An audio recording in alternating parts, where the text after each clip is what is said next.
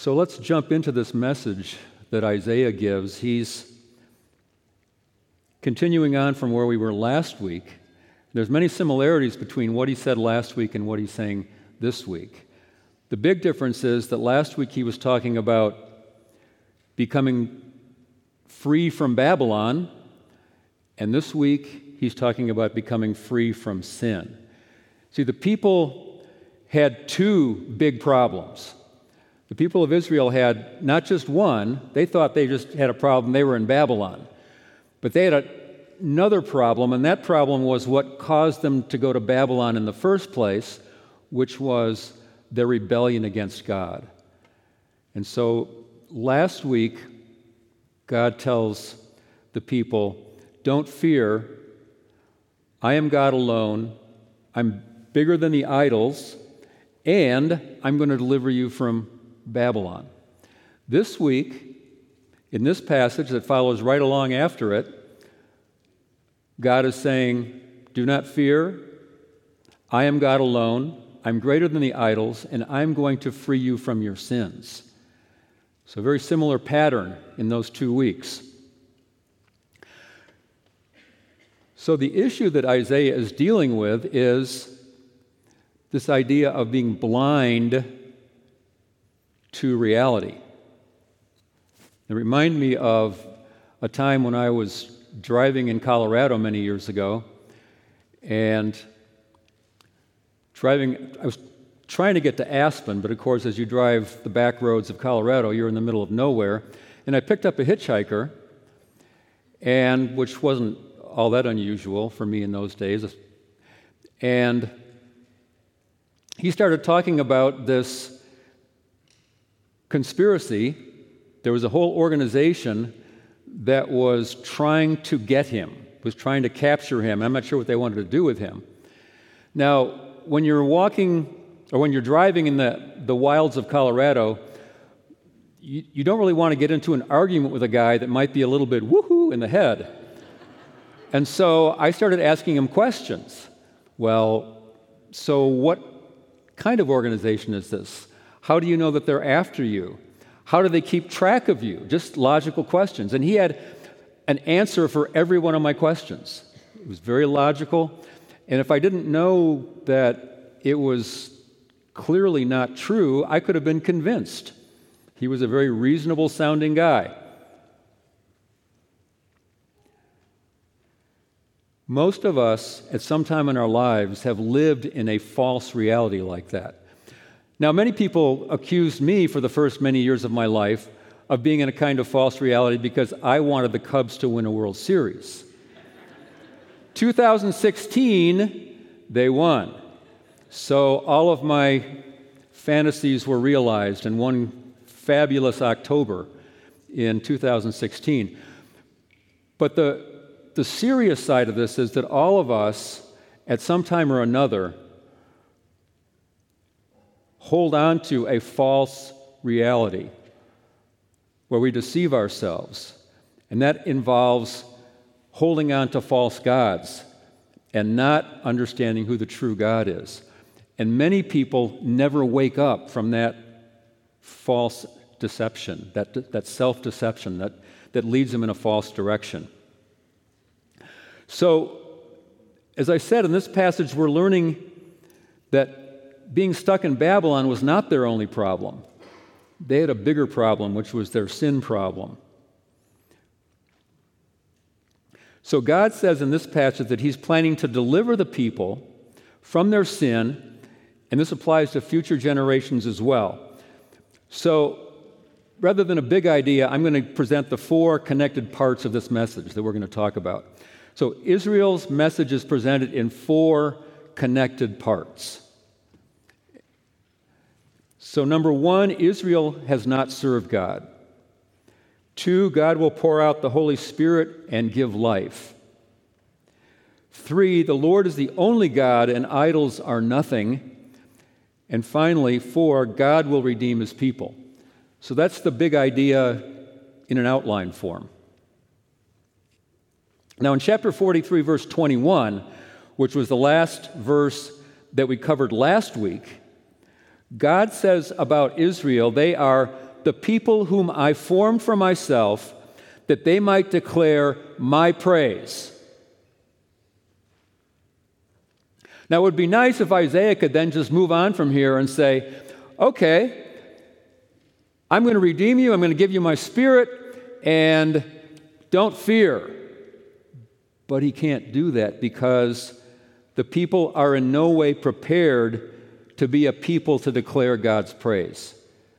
So in verse 21, he says, I formed you to declare my praise. But now he's got to back up and say, no, there's a problem here. You guys are not ready to do that. So we get into our passage now.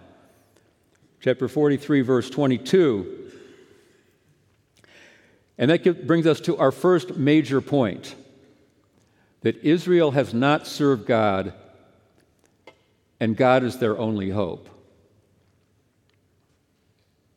Israel has not served God, and God is their only hope. So what we find out first in verses 22 and 23 is that Israel is weary of God. God says in verse 22, you did not call upon me, O Jacob, but you have been weary of me, O Israel. So they're weary of him. Now, why were they weary? In Babylon, they were not even having to bring sacrifices to the temple. And even when they were bringing sacrifices, the whole purpose for it was a time of celebration. You get to come to God's house. You get to stand in his presence. You get to offer to God in love, and you get to rejoice in what you're doing. And God will bring about forgiveness and reconciliation. It was a time of joy. But they're saying, it's a weariness, it's a burden. Later on, Malachi would say the same thing about the people. What a weariness it is to serve God. So they're saying it's weariness, but God says, in fact, no, Israel has enslaved me and wearied me. Now, the ESV says in verse 24, you have burdened me with your sins, but that word burden can also be translated, you have made me serve you. For those of you who are taking notes, Exodus 1:13 talks about the Egyptians making Israel serve as slaves. Same word. So we can also translate this, Israel has enslaved me. Not that they've really done it, but they would like to be able to enslave God. So all the religious exercises are designed to make God their servant. Hey, we want you to help us. We want you to serve us. We don't want you as you are. We want to create a God that serves us. However you take this, burdening God or making God serve them, their religious exercises were not reaching God. They're hitting the ceiling and falling back to the floor.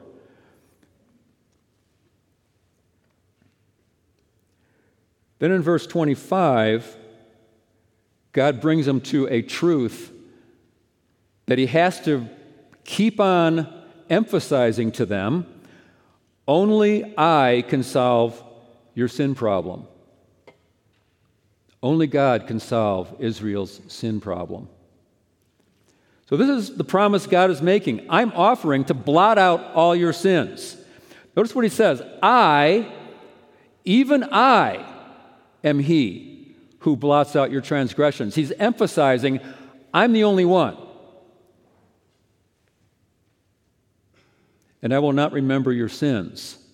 Well, why is he bringing this up now? Why point out that I'm the only one that can save you from your sins? And I'm doing it for my sake, not for your sake, for my sake. Why bring this up? Well, because Israel does not understand yet that they need God. They still imagine that somehow they deserve what God gave them, and they didn't deserve to go to Babylon. What are we doing here? We didn't deserve this. They're blind, And that's going to be a key word throughout this entire section. They're blind to their need for God. So in the next verses, God challenges the people and he warns them. He challenges the people to stand up and say, hey, if I'm wrong, stand up and prove it. Verse 26, set forth your case that you may be proved right. I'm giving you a shot here. Stand up. Tell me why you're right and why I'm wrong. Well, apparently they weren't able to do that because God continues on now and he sets forth his case. He says, your first father sinned, in verse 27. Now, we might be talking about Abraham, he might be talking about Jacob, but in any case, any one of the fathers that they could point to sinned at some point and needed to turn to God and say, God, please blot out my sins. And then he said, your messengers as well. They have transgressed against me. In verse 27. Who are the messengers? Moses, Aaron. They're heroes, men of God, but they transgressed. Moses and Aaron were not allowed to enter the promised land because of what they did on one occasion. Now, God obviously forgave them, but they were men who needed to go to God and say, God, blot out my sins. So what does God say in warning now? He says in verse 28, I will profane the princes of the sanctuary. And then he gives a very stark warning to Jacob and Israel. Now, Jacob and Israel are the same thing. This is poetry. He says, I will deliver Jacob to utter destruction and Israel to reviling. What this means is that Israel is the exact opposite of what God intended them to be. Remember back in verse 21, he said, I created you for my praise. Israel is the exact opposite right now. They're saying, hey, we don't deserve this. We don't need God. We want you to serve us. We think we deserve any reward that we're going to get. How can they honor God? How can they send forth God's praises when their God is a false God? It has nothing to do with the God that's really there. So he warns Israel, I'm going to set you for utter destruction if you keep on this path. The word that's used there for utter destruction is the same word that's used when they destroyed Jericho. Consigned it to the ban, utterly destroyed it.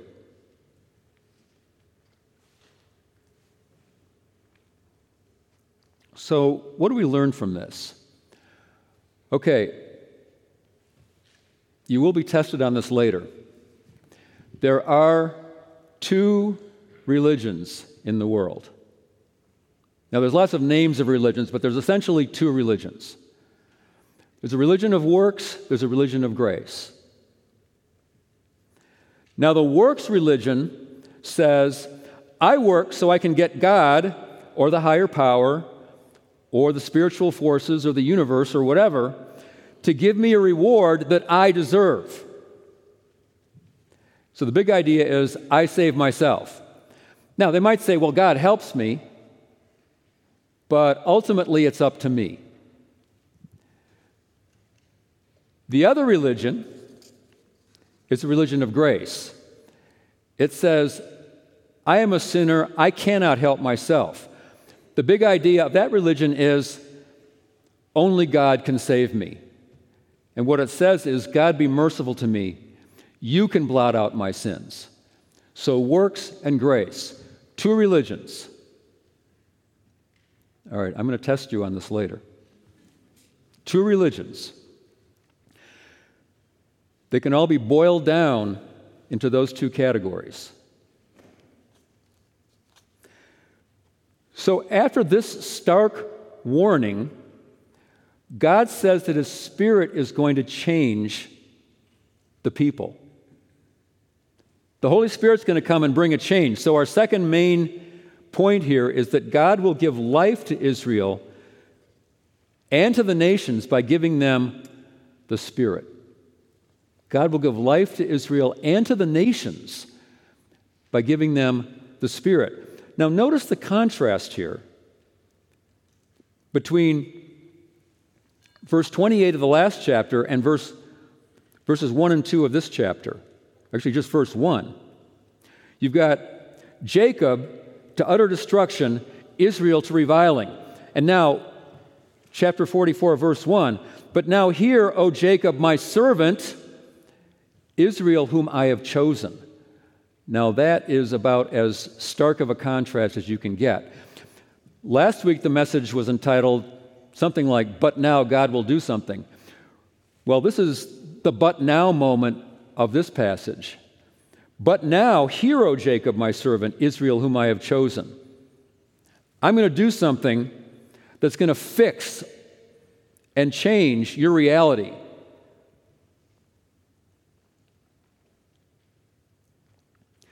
God's going to help Israel, His chosen one. He says in verse 3, do not fear, Jacob. Sounds a lot like the passages we read last week. Do not fear. And Jeshurun, whom I have chosen. Now, the outline that's in your bulletin, I didn't come up with. I probably would have skipped over Jeshurun, but one of the questions in your outline says, who is Jeshurun? So I have to cover it. So, yeah, Jeshurun only shows up 4 places in the entire Bible. And 3 times in Deuteronomy, and it's like a personal name for Israel. It's saying, Jeshurun, my friend. It's like something that a friend would give a nickname to another friend. And so he's calling them this nickname, this personal relationship nickname that he used back in the book of Deuteronomy. It only appears this place in the prophets. And Isaiah is saying, you are my friend here. You have a relationship with me. Don't be afraid. I've chosen you, Jeshurun, my friend. And then he says what he's going to do. He's going to pour out the Holy Spirit on their descendants. God will pour out the Holy Spirit on them and their descendants. And he says it in a couple of different ways. One is figurative. I'm going to pour out waters on thirsty ground. Then actual, I will pour out my Spirit upon your offspring and my blessing on your descendants. And then figurative again. They shall spring up among the trees like willows by flowing streams. The idea is that where the Spirit of God goes, there is life. There's life. So most of us who live in Phoenix understand the idea of thirsty ground. He says, I'm going to pour out water on thirsty ground. And it's going to bloom. And it's going to be like trees are going to come up, and you're going to be like trees among the grass. You'd be like willows by flowing streams. Imagine that in the desert here. The Holy Spirit, from Genesis 1, 2, when he was hovering over the face of the waters, all the way through the Bible, brings life. He brings order out of chaos. The Holy Spirit brings life, and that's the promise he's giving here. The solution will be the Holy Spirit. And people from all nations will call on the Lord and be his people. People from all nations will call on the Lord. Well, where do I get that? Well, look at verse 5. It says, this one will say, I am the Lord's. Another will call on the name of Jacob. Another will write on his hand the Lord's and name himself by the name of Israel. Well, people in Israel don't have to name themselves by the name of Israel. What he's saying is that other people are going to call themselves by the name of God's people. Outside of Israel, the nations are going to come and they're going to identify with God's people. So the Spirit is going to bring about not only a renewal of Israel, but it's going to bring the nations. And in Acts chapter 2, we saw the beginning of that. When the Holy Spirit descended on the day of Pentecost, that's when the good news of salvation went out to the nations. It began to go out to the nations. So people from all nations will call on the Lord. So what do we learn from this that maybe we can apply to ourselves? Well, we can go through times when it appears that God has forgotten about us, or at least that he's got more important things to do than worry about my little problems. Obviously, he's got wars to think about and oceans to worry about and all sorts of important things like the orbit of Saturn, things like that. Why would he take care of me? But God says to us, do not fear, for I have given you the Holy Spirit. I've poured out my love in your heart, Romans 5:5. I have called you my son and daughter, Romans 8:16. Do not fear. But at this point in Isaiah's message, the people might be asking themselves, well, this is great. This is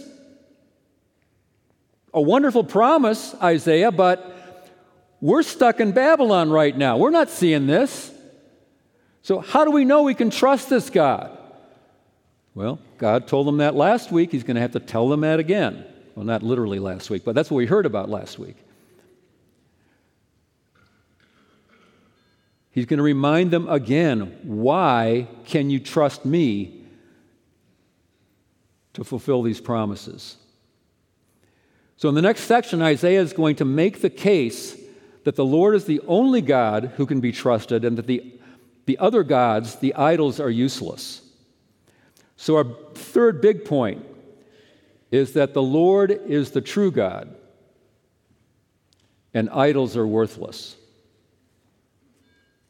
The Lord is the true God and idols are worthless. So in verse 6, he starts out, look at the names that he gives here. Thus says the Lord, that's be Yahweh, the King of Israel, his Redeemer, Yahweh of hosts, I am the first and I am the last. He piles up these names for himself. And then he comes to the point, besides me there is no God. It's pretty much what he said back in chapter 43.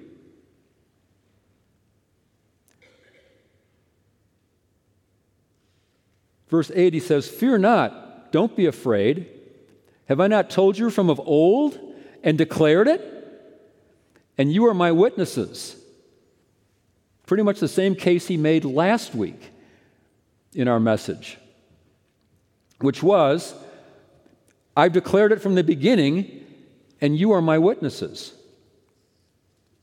Well, what did he declare that they would know about? Well, if Isaiah's immediate audience was the people in the 8th century,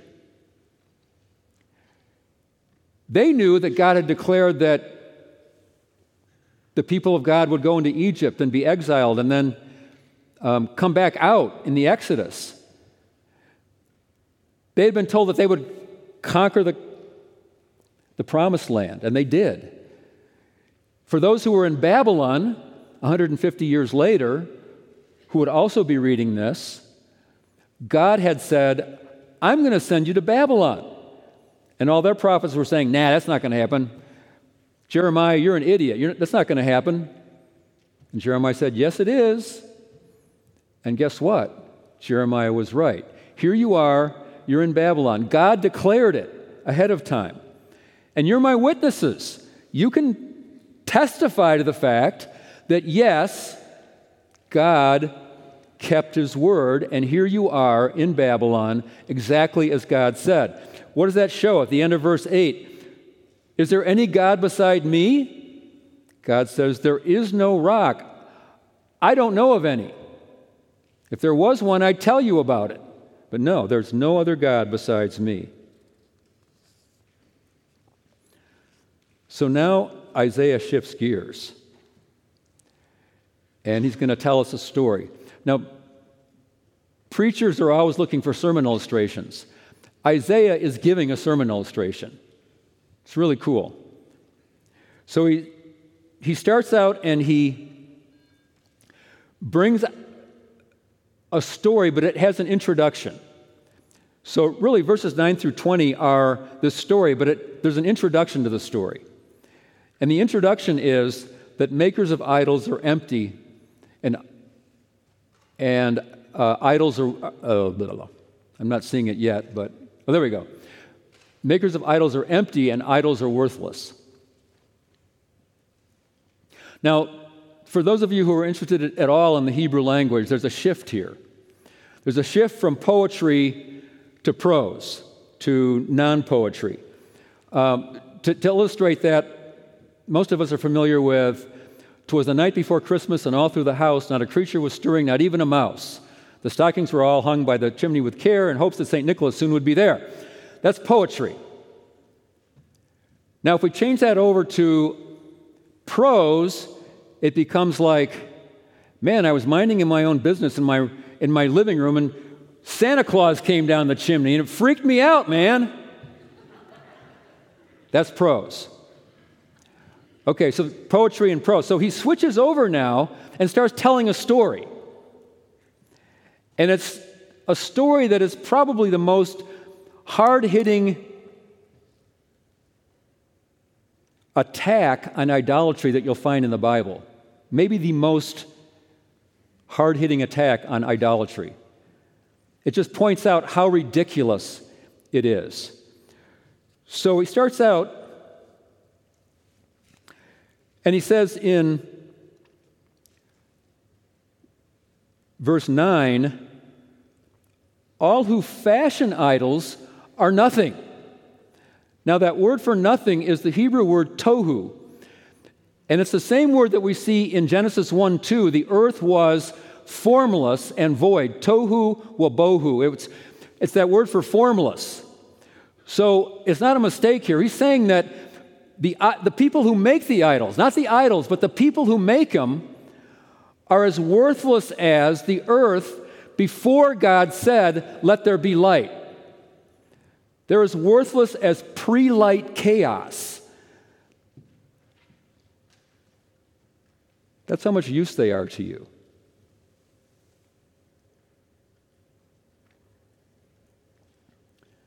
Then he says in verse 9b, "Their witnesses are blind." Remember, you are witnesses to the fact that God declared from the beginning.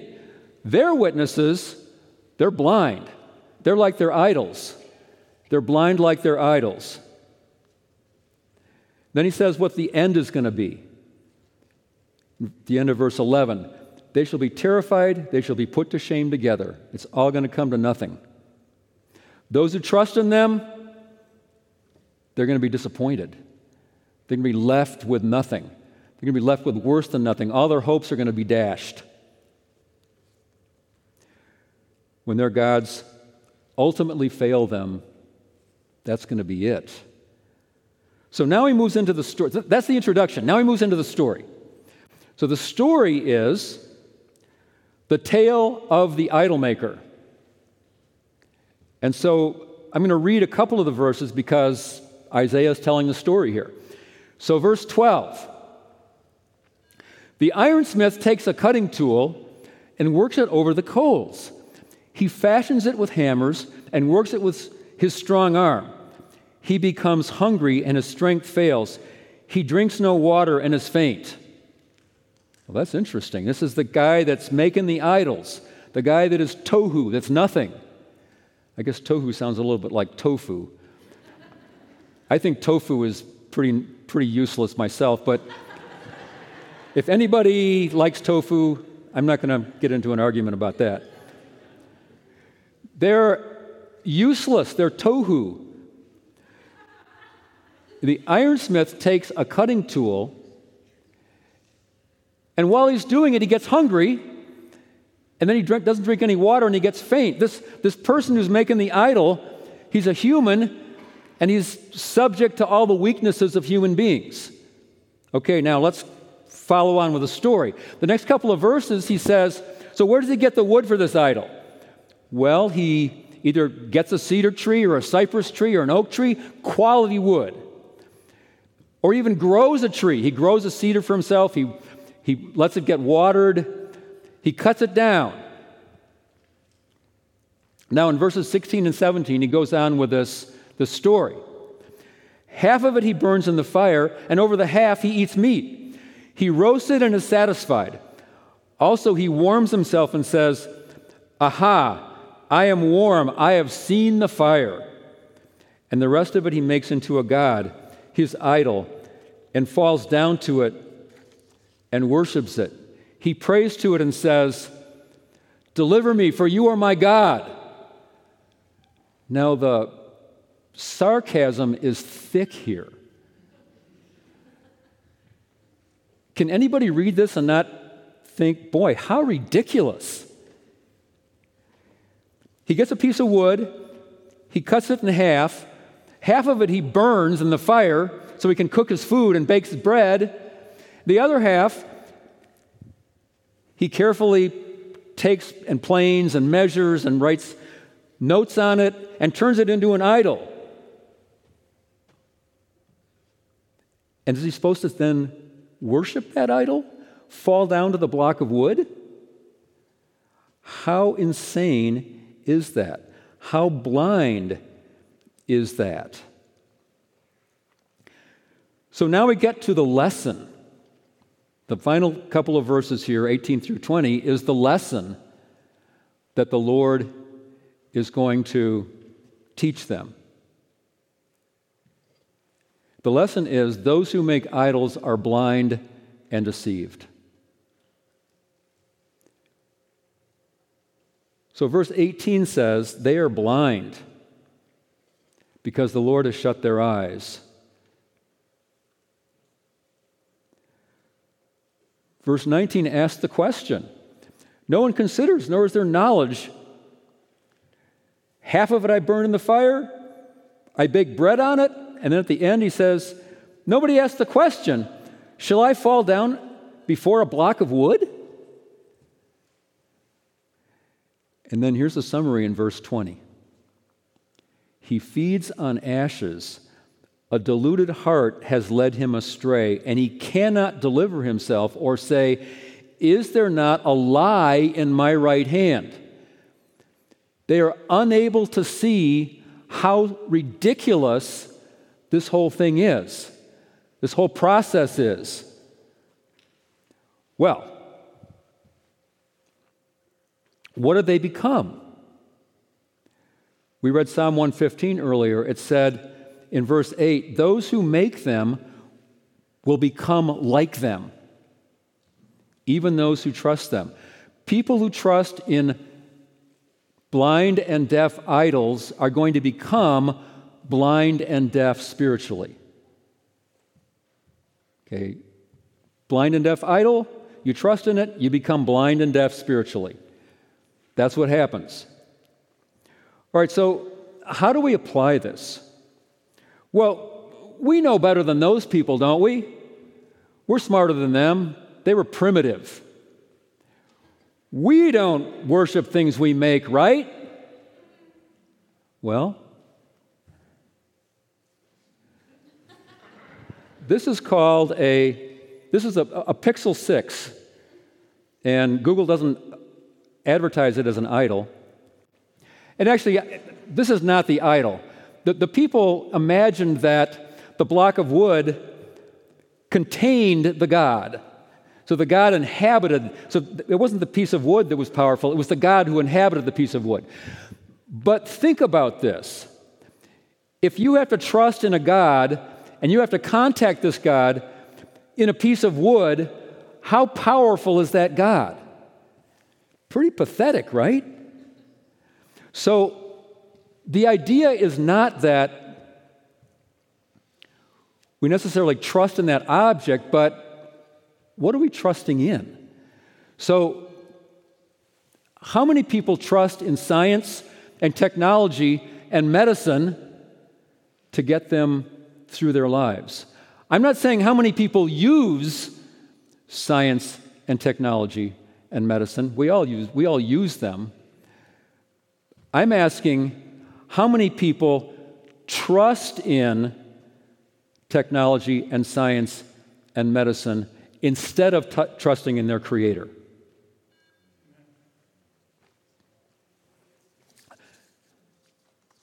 Who are the priests of this technological religion, this modern religion? Well, the scientists, the engineers, the doctors. We're the shrines of these things, the Apple Store, the hospital, the laboratories. But behind all of these things is humanity. The people that make these things are like those idol makers. They have to warm themselves. They have to eat. They have to drink. If they don't, they get tired. They have to sleep. And ultimately, they die.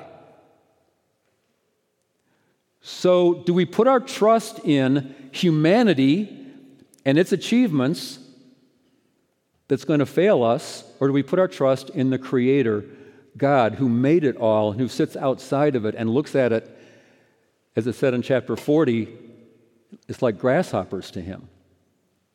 Which one do we trust in? And God asked this question. They can't see. They can't ask the question, shall I fall down before a block of wood?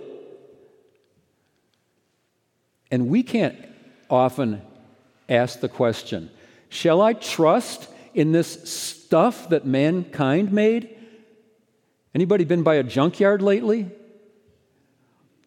All those cars that were wonderful are just pieces of rotting junk now.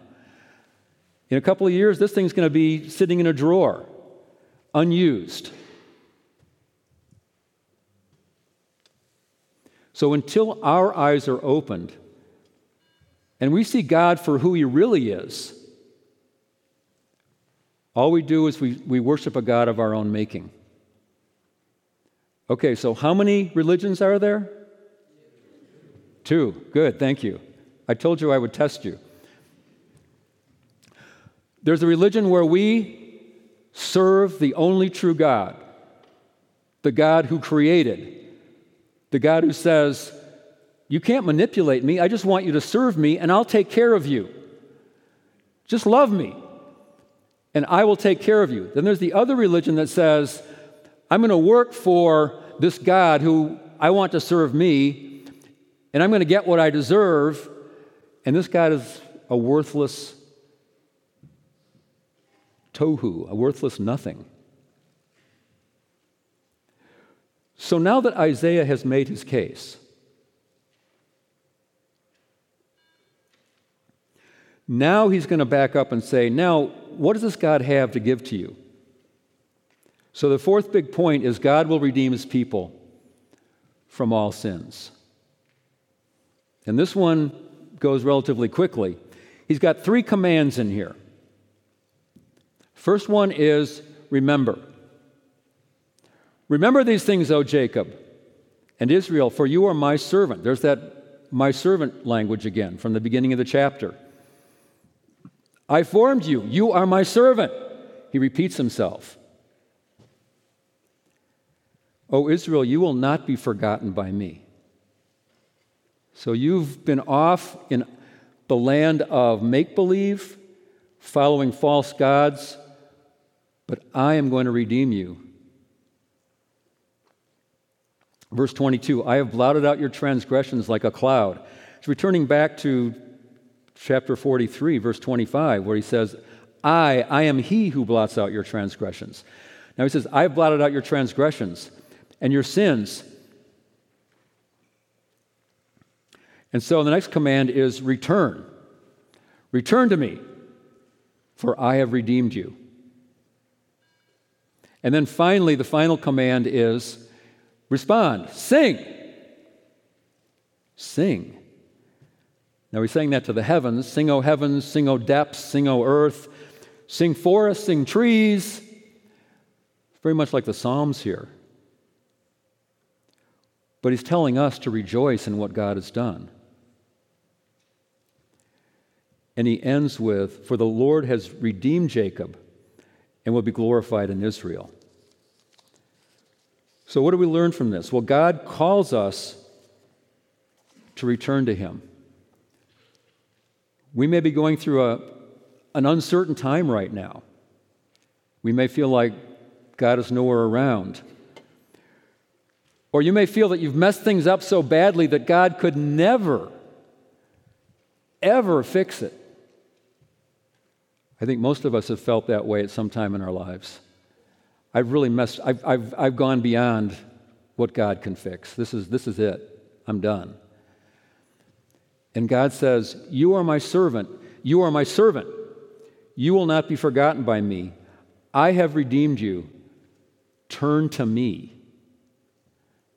That's the message for us today. That's the message for Trinity Baptist Church today. So, how does God redeem us when we are lost and dead in sin? Well, Isaiah clearly didn't know all the details. Now, looking back, we can say, yes, Jesus Christ came. The Son of God came and sacrificed himself on a cross to pay for our sins. He shed his blood. We sang that song a little bit earlier. Jesus, my only trust is in your blood. That's how he redeemed us. And if we turn from our sins, we repent, we turn to Christ as the one who can save us from our sins, who can blot out our sins, who can say, I will remember them no more, then God gives us his Spirit so that we can love and serve him. We've been talking a lot about blindness and lies today. Let me just close with something that's sort of the epitome of lies. So back in Nazi Germany, the idea was that people often won't accept a little lie, but they'll accept a big lie. It's easier to get people to accept a big lie than a little lie. And the way that they characterized Adolf Hitler's philosophy was, people will believe in a big lie sooner than a little one, and if you repeat it frequently enough, people will sooner or later believe it. Well, we're being bombarded with the other religion all the time. The big lie that somehow we deserve what the universe gives us. We can work our way to get it. It's up to me. And God is saying, no, I'm the one who can save you. You need me and me alone. But you will not be forgotten by me. The biggest lie of all is idolatry, that false gods can be trusted. And what does God say? God says, trust in me. What does he say to you and me? The Lord is the only God. What does it say to Trinity Bible today? You are the only God who can save me. Or the Lord is the only God who can save. We say to him, you are the only God who can save me. God is saying, you are God's servants. You are not forgotten by me. Let's pray.